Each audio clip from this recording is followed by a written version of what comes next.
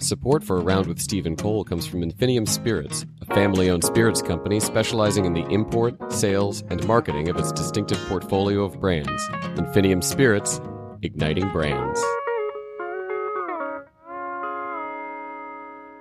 Welcome back, faithful listeners. I'm Steve Yamada. I'm T. Cole Newton, and coming to you pre-recorded for my Mid-City Bar 12-mile limit. It's time for Around with Steve and Cole.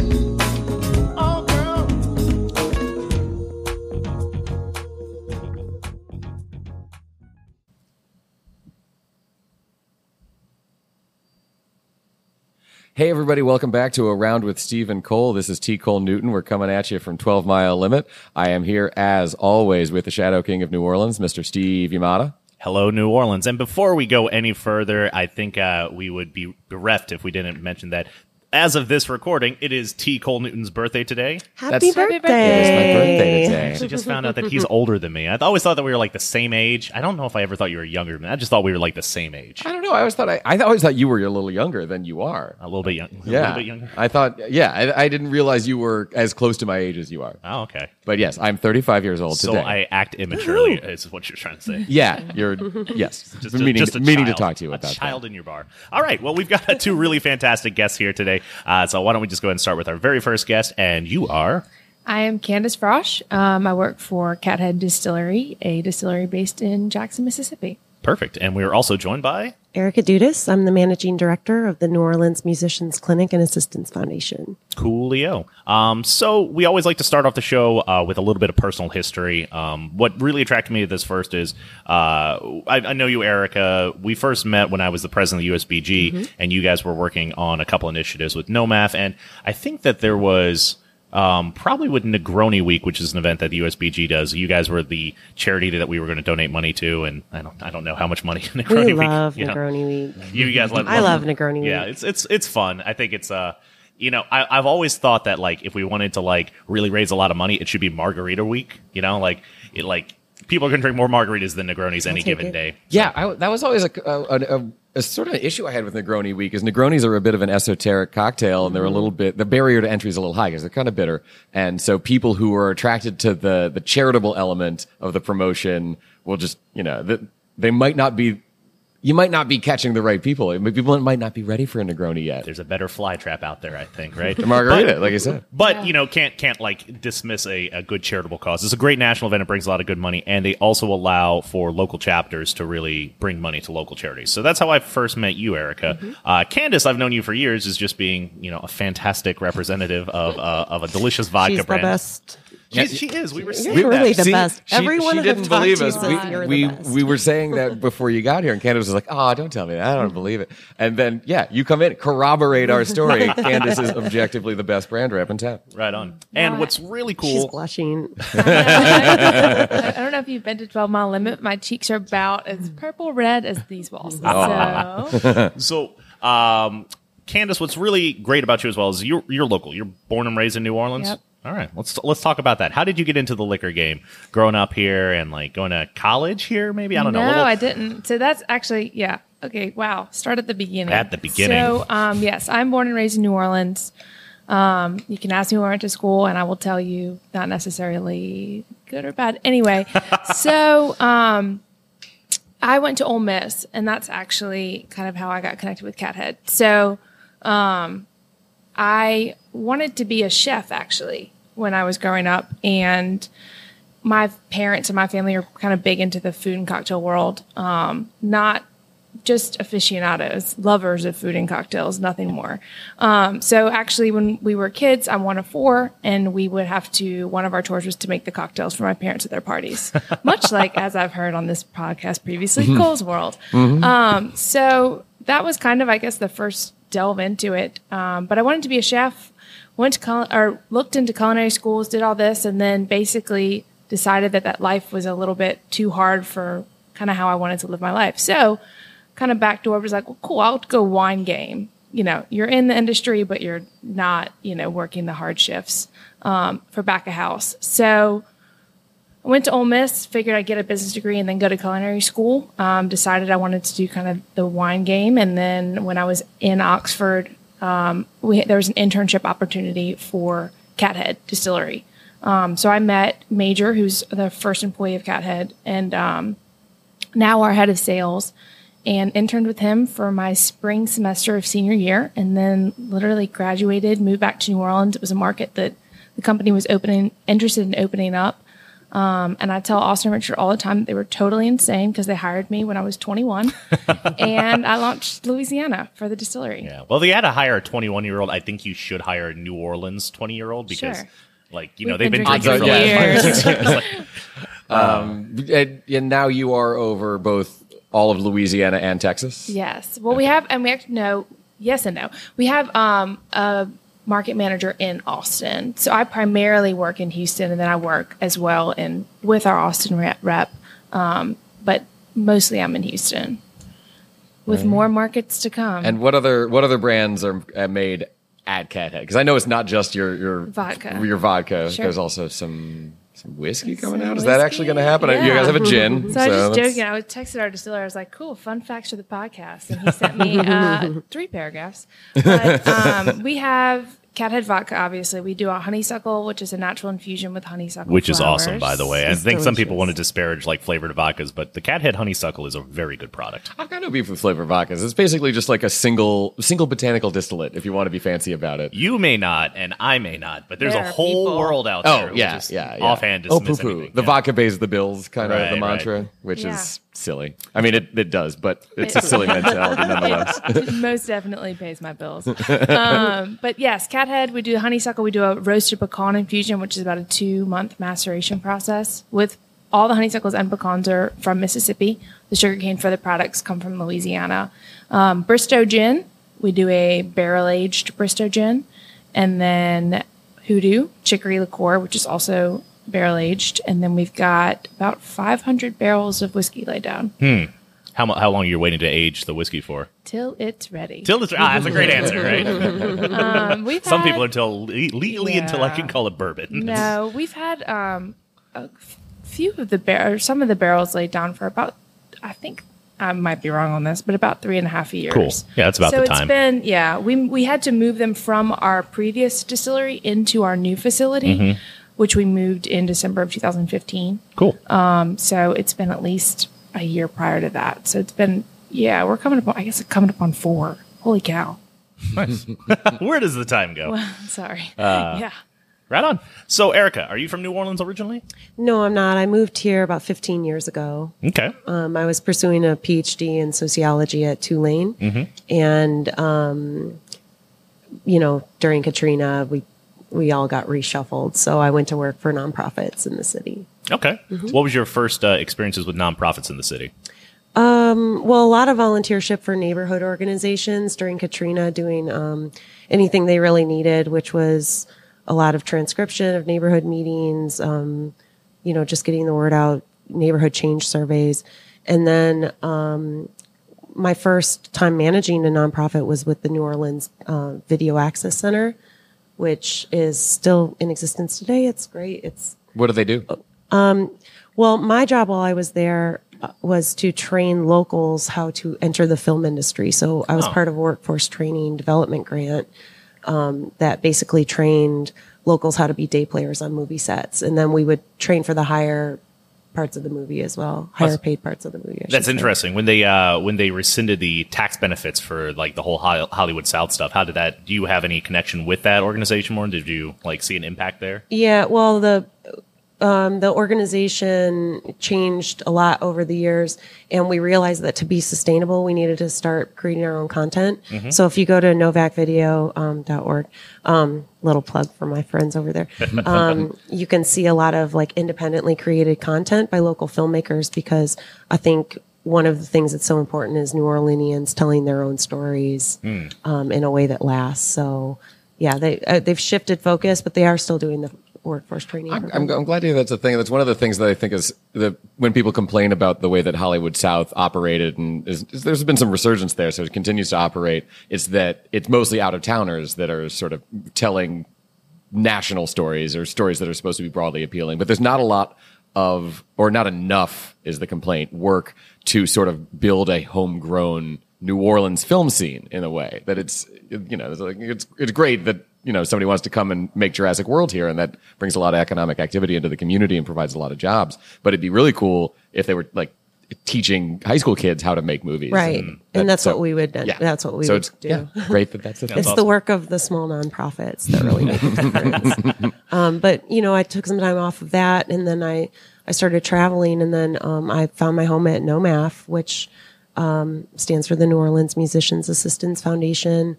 I started as a volunteer, and then I just really loved the organization and what it stood for and the amount of direct services that it was giving to its clients. So I've been there for about 7 years now. Awesome. You want to run down the list a little bit about some of the services that are under the NOMAF umbrella? Yeah. So, I just got in the microphone. Get excited. So our mission is to keep New Orleans music alive. And the way that we do that is by providing direct healthcare services and also wellness services to anyone who is a part of that culture. So the performing arts culture here includes not only musicians, but also Mardi Gras Indians, members of social aid and pleasure clubs, dancers, workers of bars and restaurants that have live music. And we have a full-time we're best known for our largest program, which is the New Orleans Musicians Clinic. We're celebrating our 20th year this year. And, we have a full-time primary healthcare center within LSU where 5 days a week we see appointments, and we have a broad range of specialists that we can refer out to for mental health, case management, and then anything from a cardiologist to a podiatrist, which is actually really useful because musicians and performers have different access points to healthcare and need different things. So yeah, I think that's a really good point. And, this is why we have the two of you on right now as well. Candace, if you want to speak a little bit to Cathead's endeavors as a company as well, and how that connects to local music. Sure. I guess I'll kind of go back a little bit. Cathead, the name and kind of everything about our brand is based on blues culture and music and kind of Southern culture in general. The name Cathead, Muddy Waters, Son Thomas, B.B. King, Sam Cooke, all those guys are from Mississippi. Well, musicians would refer to their cats as a term of respect. And basically, a couple of musicians, Son Thomas in particular, who was kind of close with Muddy, would mold these cat heads out of clay and sell them to supplement their income.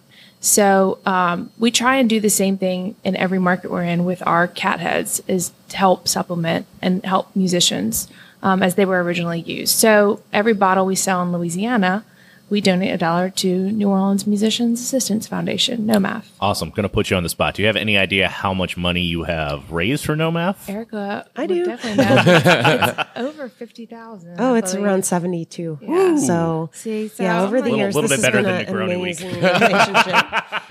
We're still gunning for Negroni Week. We love you for partying. We need to make Collins Week or Vodka Collins Week. Right? There we go. Then Done. we can help. So we actually in 2012 was when we launched in Louisiana, and they tasked me with kind of working on finding a music charity, and I basically, instead of doing a bunch of research, which I did some research, but I would ask all of the live music venues who would make the most impact, and that's how we found NOMAF, and that's how we got connected. All right. What do you want to talk a little bit about the vodka hustle? Because I feel like it's a really oversaturated market, and Cathead has done a surprisingly, I don't want to say surprisingly, it's just there's a million vodkas, and other than the dedication to music, it's a quality product. The infusions are well crafted, and there's not it's not like another orange vodka. So, but what has Cathead done to differentiate itself in an otherwise pretty oversaturated marketplace? Sure. We launched in Louisiana in 2012, which I feel like was kind of at the height of bartenders, we hate vodka. There were a few bars in the city. There were a few bars in the city that literally did not carry vodka. And so it's definitely softened in the past 6 years. Vodka hustle. I mean, I think that this business, and I think that the thing that people kind of, avoid is it's a relationship business. So, the vodka's great. It's a delicious product that helps worlds in kind of selling a vodka and local vodka, and that it's a clean, crisp vodka and not, a lot of the not local distilleries, but regional smaller distilleries are not necessarily putting out the best quality products or scalable. Anyway, so I think the biggest thing with the vodka is the musicians, the fact that they are unique flavors. I mean, honestly, all the things that you just kind of rattled off are really what has differentiated us, right? So the fact that we have kind of a cause in the music and there's a tie-in to the local community, the fact that the honeysuckle and the pecan, we're not trying to do another, a vodka flavor that's been done 1,000 times. I mean, they're unique, and then we've got a story, we've got a kind of a hook, I guess, and the vodka's delicious. So I think those are really the three things that have differentiated us. Everything you named, and they've got you, and Candace. They have a Candace. They really do. I mean, I will be completely honest. Like, I don't know if they just had like any other like liquor rep who was working for Cathead, it probably would have fallen by the wayside at this point. Like, I can't really. I'm sorry to like gush over this a little bit, but after running a couple bars and just like when you're running a bar, when you're working as head bartender or something like that, you have kind of this parade of liquor reps who come in, and it gets a little bit exhausting sometimes when it's like, hey, try this new product, or like, I brought this bag, I've got 7 different things to try, and maybe you don't want them, and it's hard because like I understand the hustle. The hustle is you have to go out. Your job is to go out, create these relationships, try things for people, and then follow up. It's a lot of cold calling when it comes down to it. Yeah. And that's how it is for a lot of these products. Like, you'll have somebody show up and like the answer's no when the bag opens up, but you still got to sit there. You're still going to drink everything. You still have to give your opinions on things. Yeah. It's extremely rare that somebody comes in with a new product and you're like, yes, I want that. Let me figure out how to work that into our what we do here. The products don't really make as big of an impact as somebody who is punctual, somebody who's friendly, you can have a conversation with. I think that is like the gift of great liquor reps. Something I don't think we have a ton of down here, which is one of the reasons why you stand out a lot, is because... You heard that. Steve thinks every other liquor rep sucks. You know what? I'm going to say I can't really name too many other liquor reps in the city who like boots on the ground moving around. I mean... Jason Coleman with Campari. Yeah, he hustles. Yeah. I've drawn a blank after that, honestly. Like I think hustle is really the right word. I mean, you're launching a vodka brand at a time that vodka's not popular. And I think that the perception of a lot of reps that work for spirits companies are that they swipe a credit card and they walk out the door. Or, they like come to say hi at events. And there's a lot of there's an interesting perspective of also what people think of as kind of brand ambassadors, and we don't really consider ourselves brand ambassadors because I'm really truly, sales, marketing, and basically everything for Louisiana for Cathead. But I mean, it's not. It's not a 9 to 5. I work not 9 to 5 at all. But you're up in the morning before people are up, and then you're kind of out of the bars at 6 or 7. So it's And then you've got events. There's Saturdays, there's Sundays. It's I think the thing is there's not a lot of dedicated sale people that view themselves in sales in these roles. There's a lot of distributor reps, and then a few kind of brand ambassadors and kind of maybe part time even. The brand ambassadorship has really been shrinking as well too, because for a while that was a quote-unquote out for bartenders. It was like, oh, I'm going to get into brand work, so I'm going to leave the bar behind, and I'm just going to travel around and, advocate for these brands that I really love. And I think the marketing dollars are starting to dry up on that a little bit. Like, we're not seeing as many as there were as possible. But also, I feel like in the whole, a lot of those brand ambassadors, like, they kind of draw a line that says, I'm not a salesperson. Like, I'm here to educate, I'm here to, like, do this, but I'm not here to sell. And I think at this point, too, like especially for a smaller brand or regional brands and things like that, if you're passionate about it, you have to be able to do that. You have to grow that brand. Yeah, I think that's kind of a way that the more people with a higher opinion of themselves justify doing brand work is by describing it as an educational thing. It's sales work. You might not be actively participating in the transaction, but you are selling that brand. That is why you exist. There's nothing wrong with it. And there's nothing wrong with that. People, you gotta market what you do. And if you believe in it, then there's nothing wrong with it. Yeah. You're right, though. There's definitely, I've talked to a few people that are like, I'm not a salesperson. I'm like, I am a salesperson? What does that mean about me? You know, it's Well, I don't know who those people are, but we know who you are. So there we go. Well, boom. There's the difference. Boom. Yeah. Okay. New Orleans Musician Assisstance Foundation, among other things, runs the New Orleans Musicians Clinic. The New Orleans Musicians Clinic provides direct health care to musicians and the workforce that supports live music broadly. So other performers, dancers, and the like, people who work in venues with live music. What are the other branches of the New Orleans Musicians Assistance Foundation that are not related to the direct providing of health care to these people? Right. So a lot of what we realized after Katrina was that it took a lot of effort to get patients back into the clinic. And one of the, low points of living in Louisiana is that we're second, we're constantly rivaling Mississippi for last in terms of healthcare indicators. So there's a couple of reasons why that is, and we don't have to go into those now, but one of the things where we can affect change is to connect the mission to enjoy live music with the mission to be healthy. So some of the flagship events that we've done, and particularly relevant to this podcast, is our bartender outreach program. So we've done a lot of work in this community over the last couple of years. We always want to have fun, lively events with music that celebrate the culture that we're aiming to serve. So we would provide flu shots. We would do, in like one event, we would do flu shots. We would do ear acupuncture. We do insurance navigation, physical therapy.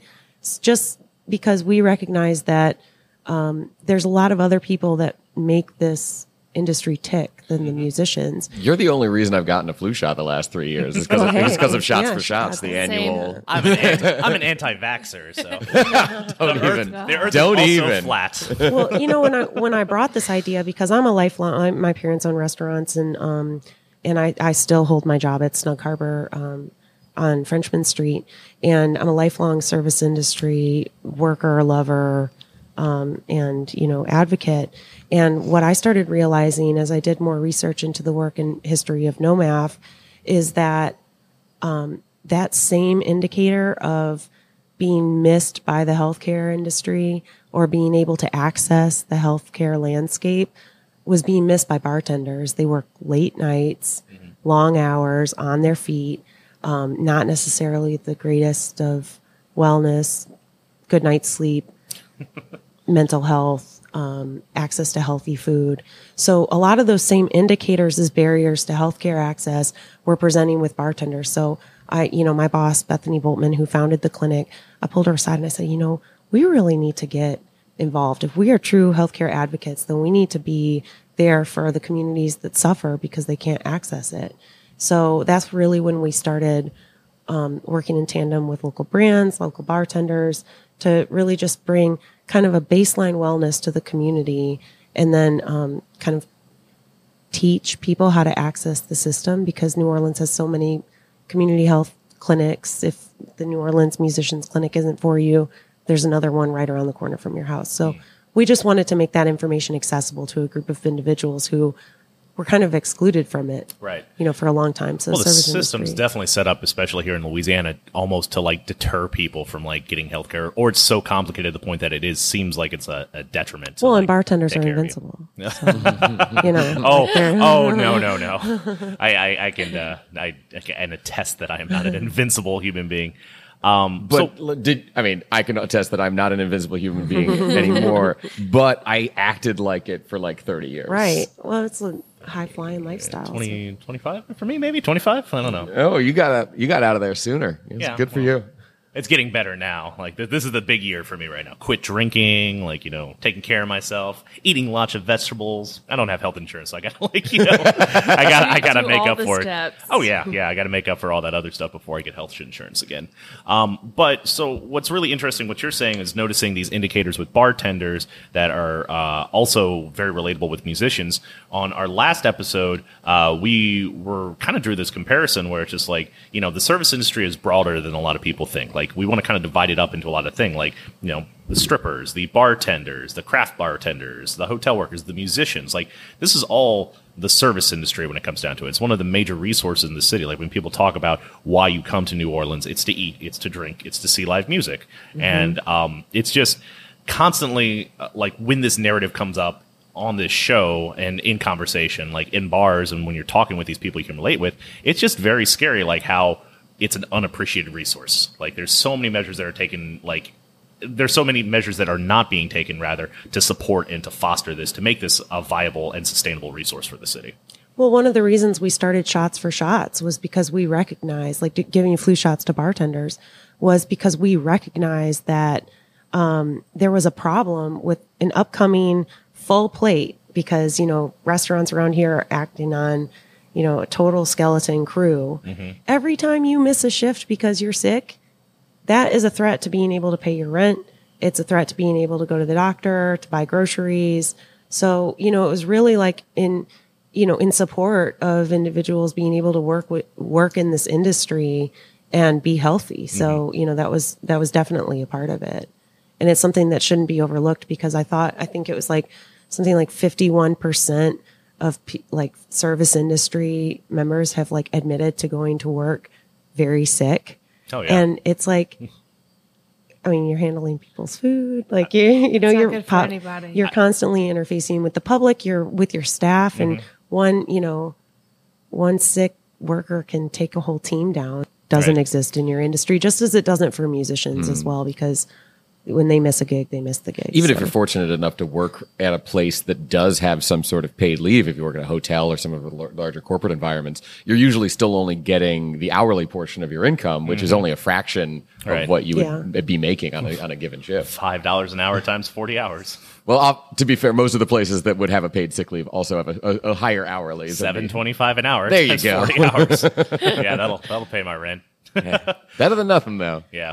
Right on. Well, I think we're going to go ahead and jump behind the bar real quick, make a quick drink, maybe featuring a little Cathead, maybe featuring something from our fantastic sponsor brands. So we're going to do that. We're going to come back with our two guests and chat a little bit more. We'll see you in a couple minutes. Alrighty, faithful listeners, this is Stevie Mott, and we're about to jump behind the bar again. This week's drink is going to be called Vodka Pays the Bills. It's a little insider joke for a lot of us bartenders out there that basically vodka drinks are super easy to make, and they kind of supplement the bar's income in a whole. Featured in this drink, we will be using Cathead Pecan, Borghetti's coffee liqueur, and also a little bit of coconut milk. A nice fatty coconut milk is really good. It's going to work really well in this drink.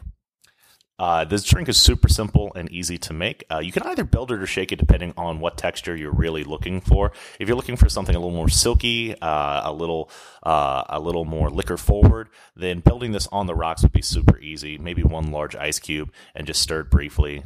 You'd be able to enjoy it a little bit more.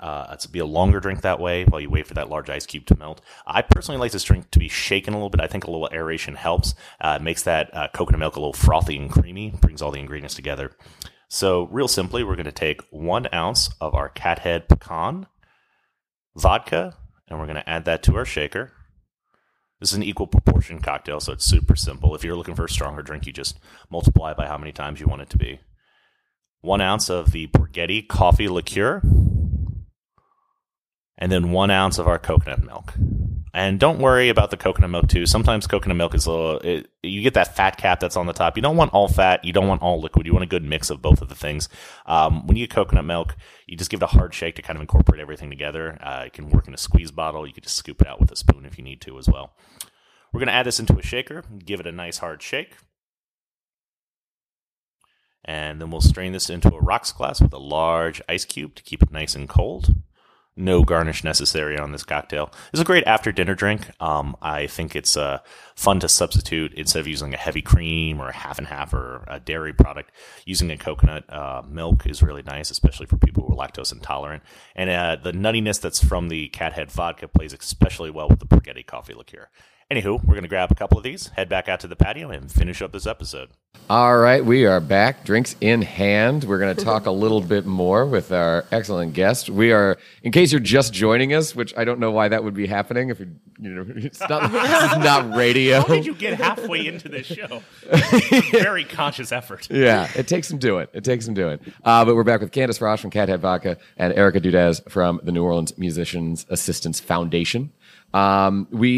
You guys were talking a little bit during the break about how the collaboration between Cathead and NOMAF has sort of it's not just the money that Cathead does. It's sort of the relationships that Cathead has helped NOMAF build by getting in the door of some of the places where there is live music and there is, drinks, where there are drinks being served. If you guys want to sort of like revisit that for our guests now that we've got the recorders on again.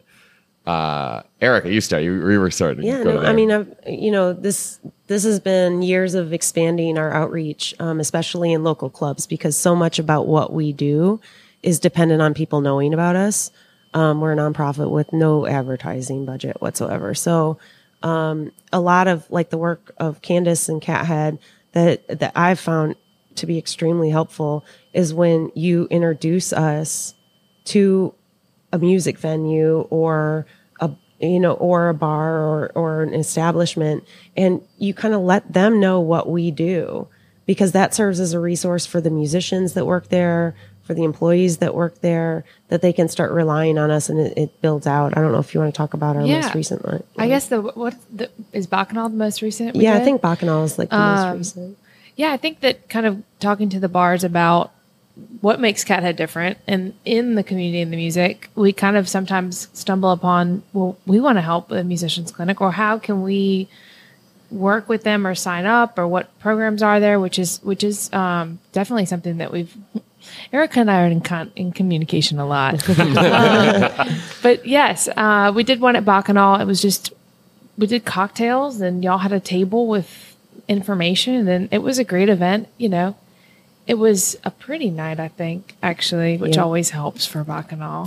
But no, it's, as much as what we're trying to do is obviously sell vodka, but the front of our label says support live music. And I think getting the word out and kind of continuing to ingrain ourselves in the community, in the music community, and see kind of how we can help or direct people and get y'all involved is lagniappe. I mean, that's wonderful if we can accomplish that as well as sell vodka. Yeah, it's a real natural fit. I'd be interested to know how Cathead kind of functions in different markets. I mean, you've got very specific markets at the right now that are very like music driven. So you're in like Mississippi, and you guys concentrate on blues. You're in New Orleans, and then we were talking about Texas as well. Austin has a very vibrant music scene. Absolutely. But it's got to be a little bit harder if you go to, I always do this, and I'm going to name some city, and then I'm sure it's going to insult somebody who's from that city. I don't say Fargo, North Dakota. Like you're trying to launch. Hey, you're trying to launch in Fargo, North Dakota. Let's just say that. They've got a great scene up there. I don't know, but it's just like it's got to be tough at that point too, because you miss a little bit of that mission statement where it's Sure. we want to support, part of our whole idea is we want to support local music. It's like there is no local music here. Does that make it hard to expand the brand? So we're in, I just counted them out before this because I thought this might come up. We're in 15 states now. Okay. So obviously not all of those states are the epicenter of music. But we work with New Orleans Musician Assisstane Foundation in Louisiana. We work with kind of different music and arts organizations throughout the other markets. So Music Makers Relief Foundation is one that we work with as kind of a broad brush charity. If there's a state that we launch in and maybe they don't have a vibrant music scene, and they don't have a organization like NOMAF that we feel like is a good fit for us, we work with music makers on a national scale. There's musicians everywhere. And more even than just physical musicians everywhere. I mean, I can't think of a city that people don't love music in. Right. You know? So I think what we do, we work with Magic City Blues Society, NOMAF. We also work with Yaknatalpa Arts Council in Mississippi, and we do a few different music charities. And then Music Make is our big one. So I guess that's Cool. what we do. Right on. So I would think that, like, you know, being a liquor brand, it kind of limits some of the charities that you would be able to work with. I mean, I think one of the things that I gravitate towards a lot with charitable music donations is, of course, working with kids, like providing instruments for kids or after-school programming.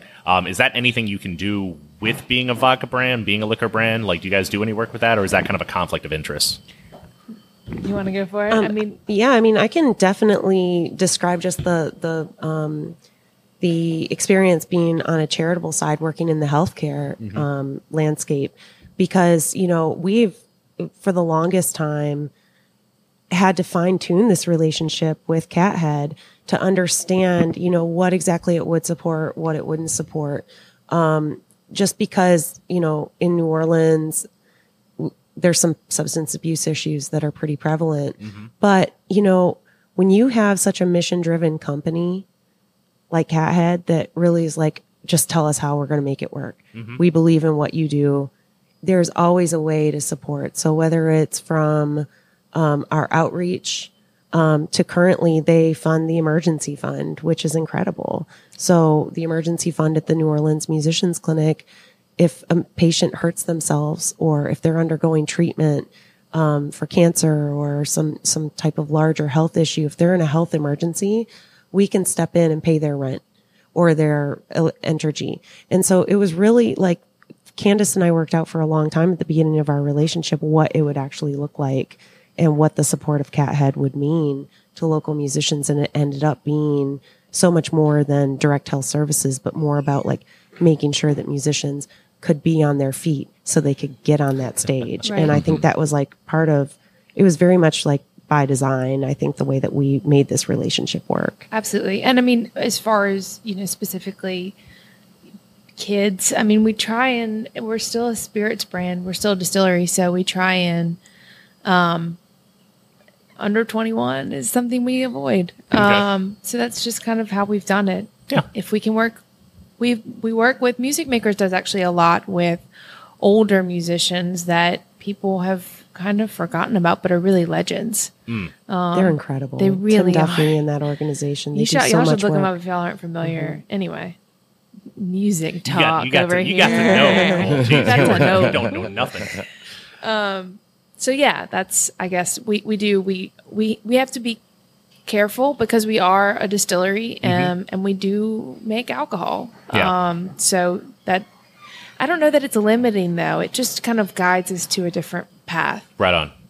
Yeah, I remember I used to run a karaoke night for years. I'm a really great KJ. I don't know if y'all know that. I got to brush off those chops for my birthday here at 12 Mile Limit's first karaoke night. It was a lot of fun. It was not our first karaoke night. Are we doing that after for your birthday?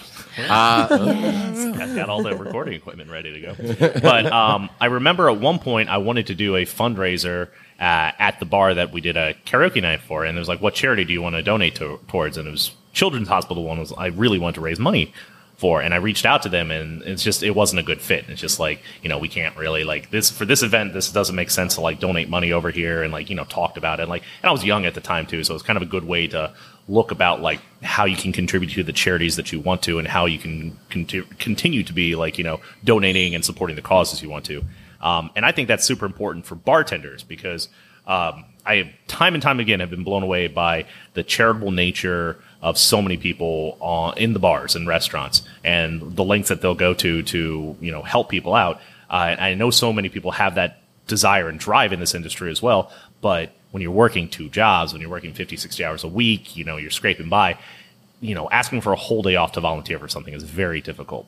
And that's why, you know, with NOMAF and with Cathead, when y'all provide resources where we can go and volunteer, when it's like, if you come into our bar when I'm already working, and it's like, I can do this to help support this event, that's extremely helpful. That's something that, you know, with y'all and with other brands, when we do that, that's a nice way that we can still kind of like give back to the community a little bit. Yeah, and every single time that somebody is educated on what our mission is, who's behind the bar, they can be interfacing with potential patients of ours, to understand, where their healthcare literacy is. I mean, I think a rising tide lifts all boats. So when you have a good mission, it's about the people that understand it. And I see that. That's what I'm so thankful about. I mean, that gets back to like these important relationships that Cathead has made for us in the live music community, because we're on the healthcare side of it. We're on the, the social change side of it. And you're out, pounding the pavement and doing it, so it's great. Well, and it's so interesting to me how many people that I encounter and talk to on a daily basis don't know our connection to the Musicians Assistance Foundation, or the music aspect of kind of our ethos, but it's on the bottle. And I try and talk about it every chance I can. Do you encounter people who are dubious about it? Like they kind of question, like, hey, are you really doing this? Like, no, not really. No skeptics out there? I don't know. Who are you talking to? Great people, I guess. I don't know. We really haven't had. I had someone who was skeptical about. They were like, "Your logo is based on musicians," and I was like, "Yeah, it's some of Pat Thomas. He's great. He lives in Leland, and he's, we work with him a lot." And he was like, "Well, what do you do?" And I was like, "This is ridiculous." I was like, we work, but no, we really don't have any skeptics.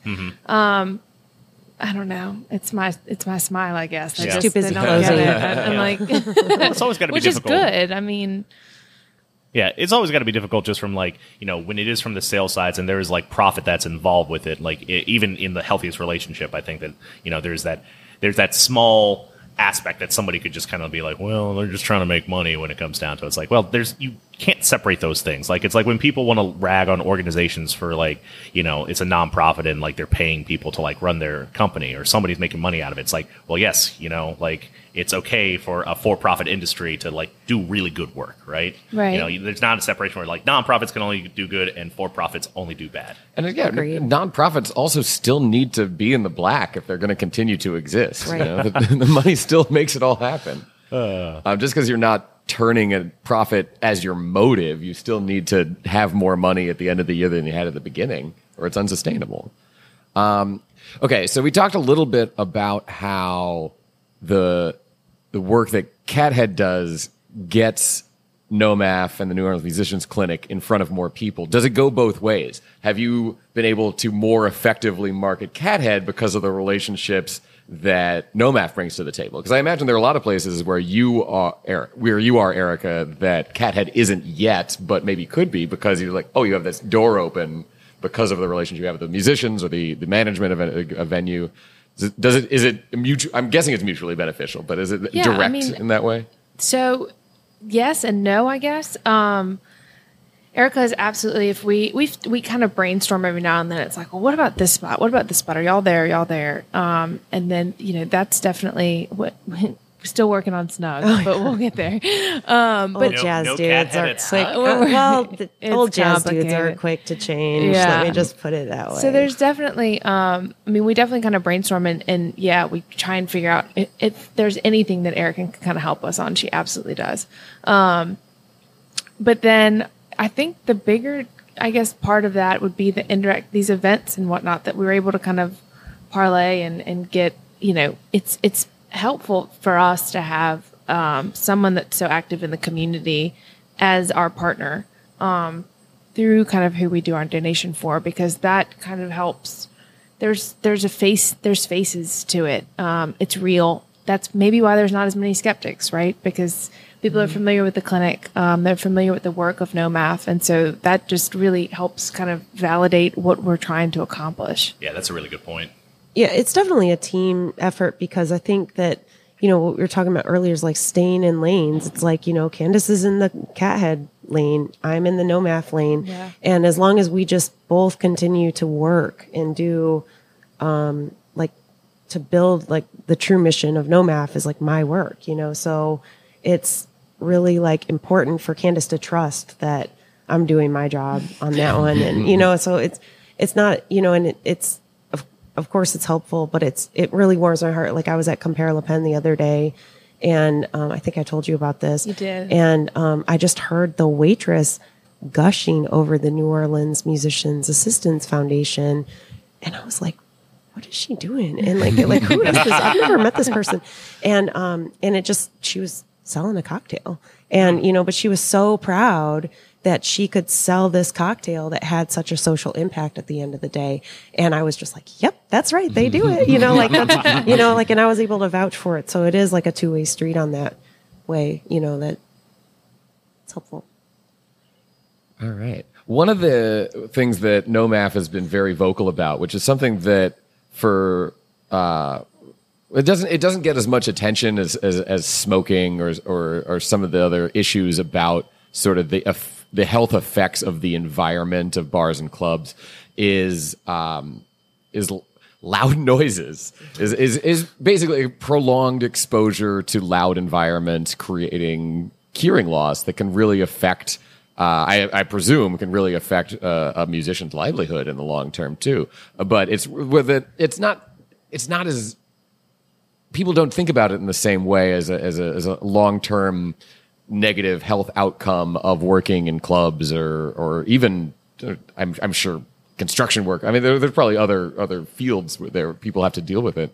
But there's also a bit of a backlash in the same way that I was against the smoking ordinance when it came out. I was initially sort of like, there was a negative sort of visceral reaction to the idea that we should all be told to keep it down a little bit. It seemed almost more paternalistic in a literal sense, in that it's something that a parent would do to their rowdy teenage, like, turn down that rock and roll music, you. Well, so it all got tied up with the city as well too, like with this overarching noise ordinance. There were so many facets to it that, like, the message got mixed. It's not like everything was bad in it, but like when there was the aspect of trying to close down, like, these institutional music venues that maybe didn't have proper licensing, I mean, that set a lot of people on edge, right? That kind of caused a lot of issues. And then there's things like, Bourbon Street's a little bit nicer now that people aren't blasting music across the street from t-shirt shops. Like, that's not a bad thing, right? Nobody really needed that in their life.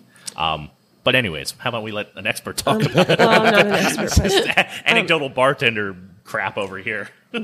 We decided early on as an organization that we needed to change the channel on the noise ordinance, because there were players that were just way out of our control. I mean, you're talking about, ultimately, a lot of the issues in the noise ordinance were brought in by people who were feeling inconvenienced by the fact that there was live music or loud music in their neighborhoods. And that is something that we support 100% a musician's right to work, and a right to play. And we support, a jillion %, or if that's even a number, but, the ability of New Orleans to be the true music city that it is. However, we do also want to warn that loud noise comes at an expense, especially later in life and especially as technology grows. So one of the trends that we've seen through our clinic work is that musicians are coming in younger and younger with significant to full hearing loss. And even people who go to 4-year music schools, who go away to study music in college, they'll come back with significant hearing loss. This is a silent issue. You wouldn't go outside and look straight into the sun. We've learned to put on sunglasses. So this is kind of the public health issue of our time, is that we're going to have a lot more people as we get older with full hearing loss. And we were wondering, we wanted to kind of stay on that path of understanding that. I mean, there's high schools that right now kids are in band practice, in full concrete band rooms with 100 kids blowing their hearts out. Yeah. So you have these kind of issues that if people aren't educated around it, because hearing loss is one of those things that doesn't come back. So that's really where we chose to stay in the debate, because it was just going too crazy. And ultimately, the part of it that we're responsible for is having an ear, nose, and throat doctor who's willing to, help musicians learn how to preserve their hearing. We offer patients of the New Orleans Musicians Clinic,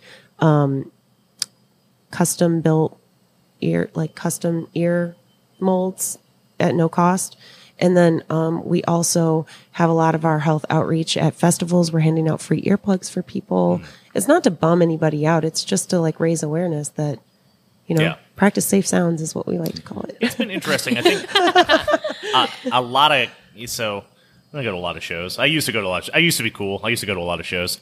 And earplugs were definitely like one of the things where you'd be a little bit disparaged if you decided to wear like earplugs to a show.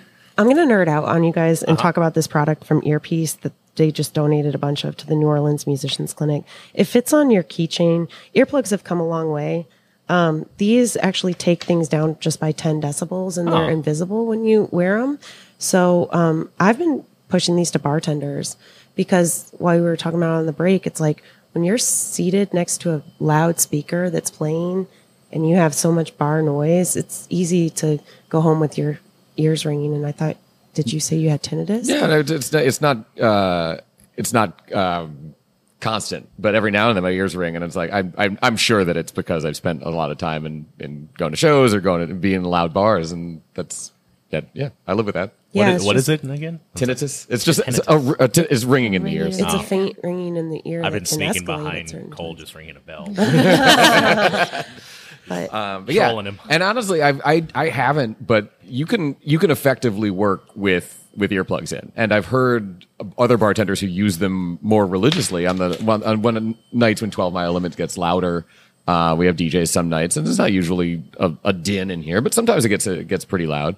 And that the bartenders who would use them here found it, because I would always worry that it would make it harder to communicate with the guests if you're reducing the background noise. You're also reducing all of the noise, but he said that he found it easier to communicate with the guests directly. So you're looking at them, you're seeing that, you're watching their mouth move. It's just easier to understand somebody when you're looking them face to face. But with all of the background noise reduced, he found it easier to communicate with guests with the earplugs in than he did when he was just had his ears wide open, I guess, for lack of a better term. I'd say that was probably a really good saving grace for me, was like getting into craft cocktails, because before that it was like, a lot of late night bars, a lot of like a couple clubs and things like that, like high volume, very loud like music. I'd imagine if I was still doing that for like the last 10 years, probably my hearing would be pretty bad. But cocktail bars got so quiet. One of the things we were talking about during the break, which is interesting that somebody brought up to me, is that bartenders tend to have hearing loss in one of their ears because we predominantly shake over one of our ears, and just the loud sound of the ice like hitting like metal on metal tins is like really starting to damage people's hearing. And so because of that, I've moved my shake down away from my like ear, just so it's like a little bit further away, so it's not like doing that. But yeah, quiet cocktail bars, saving my hearing. One cocktail at a time. One stirred, quiet cocktail at a time. Well, Delicious just Bristol gin cocktail at a for time. the listeners who are interested, you can download a decibel app to your phone so you can understand when the high decibels are becoming a problem. Anything over 90 minutes or 90 decibels in a long time exposure, you want to just step away from, give your ears a chance to rest, go to a quiet place. That's an easy way to recharge and be preventive. Wearing earplugs is a great idea.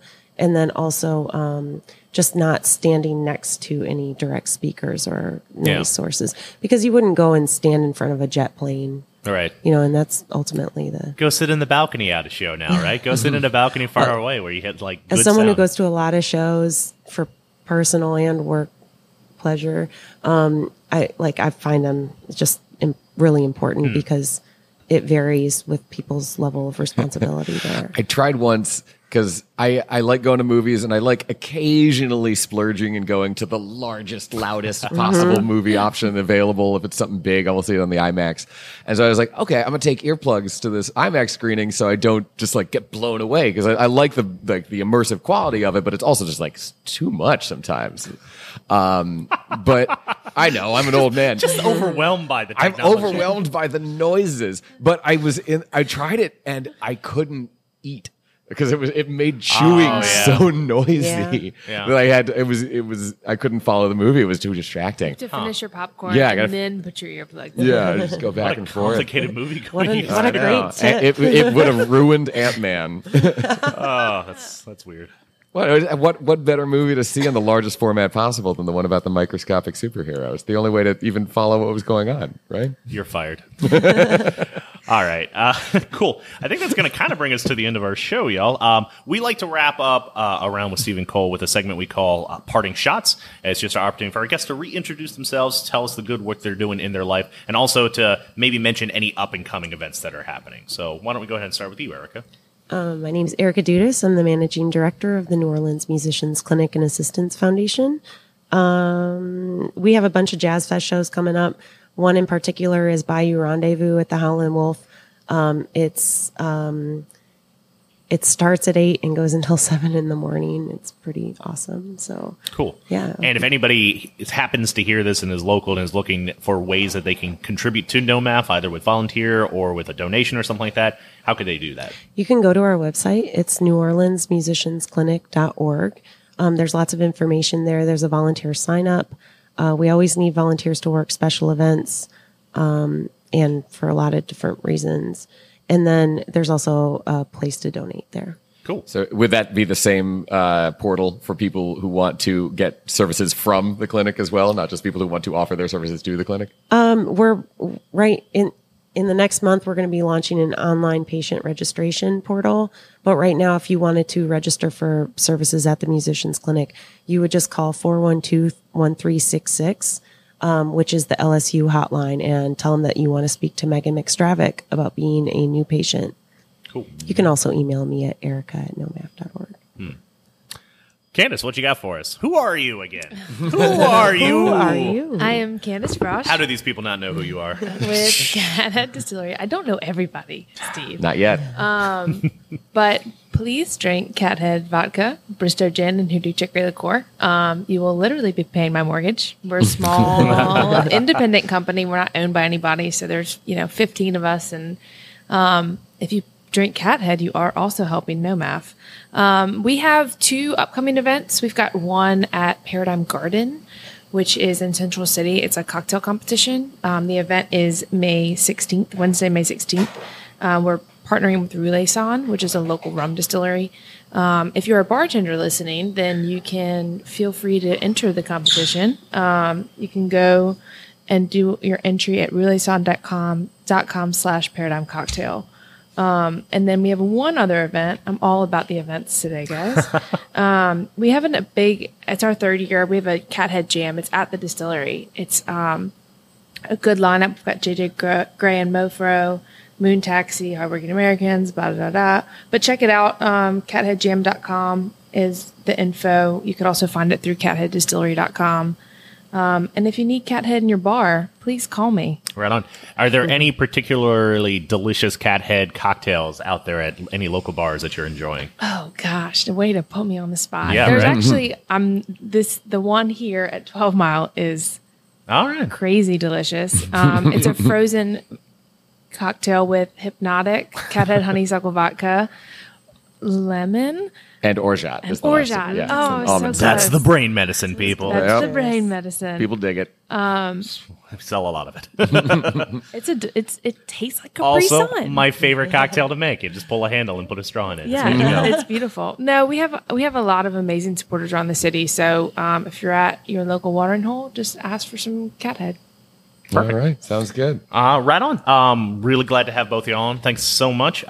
Been, very familiar and very supportive, hopefully as much as I can, of NOMAF as possible. Candace, I think I've said enough nice things about you, so I'm just going to leave it at that. Thank y'all for your Come across time. as Appreciate it. Too creepy. What you got for us, Cole? I think you said it for both of us. We really appreciate the hard work that both of you do. And thank you for joining us here today. Right on. That's going to do it for us here on Around with Stephen Cole. I'm Steve Yamato, I'm T. Cole Newton. and we will catch you next time. Cheers.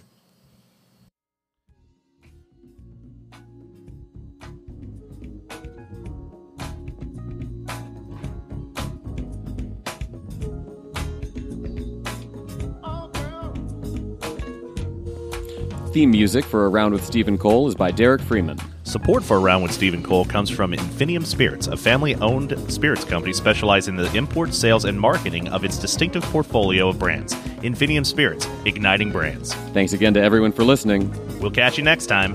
Cheers. Cheers. I can tell your body. You've always been a hottie. I really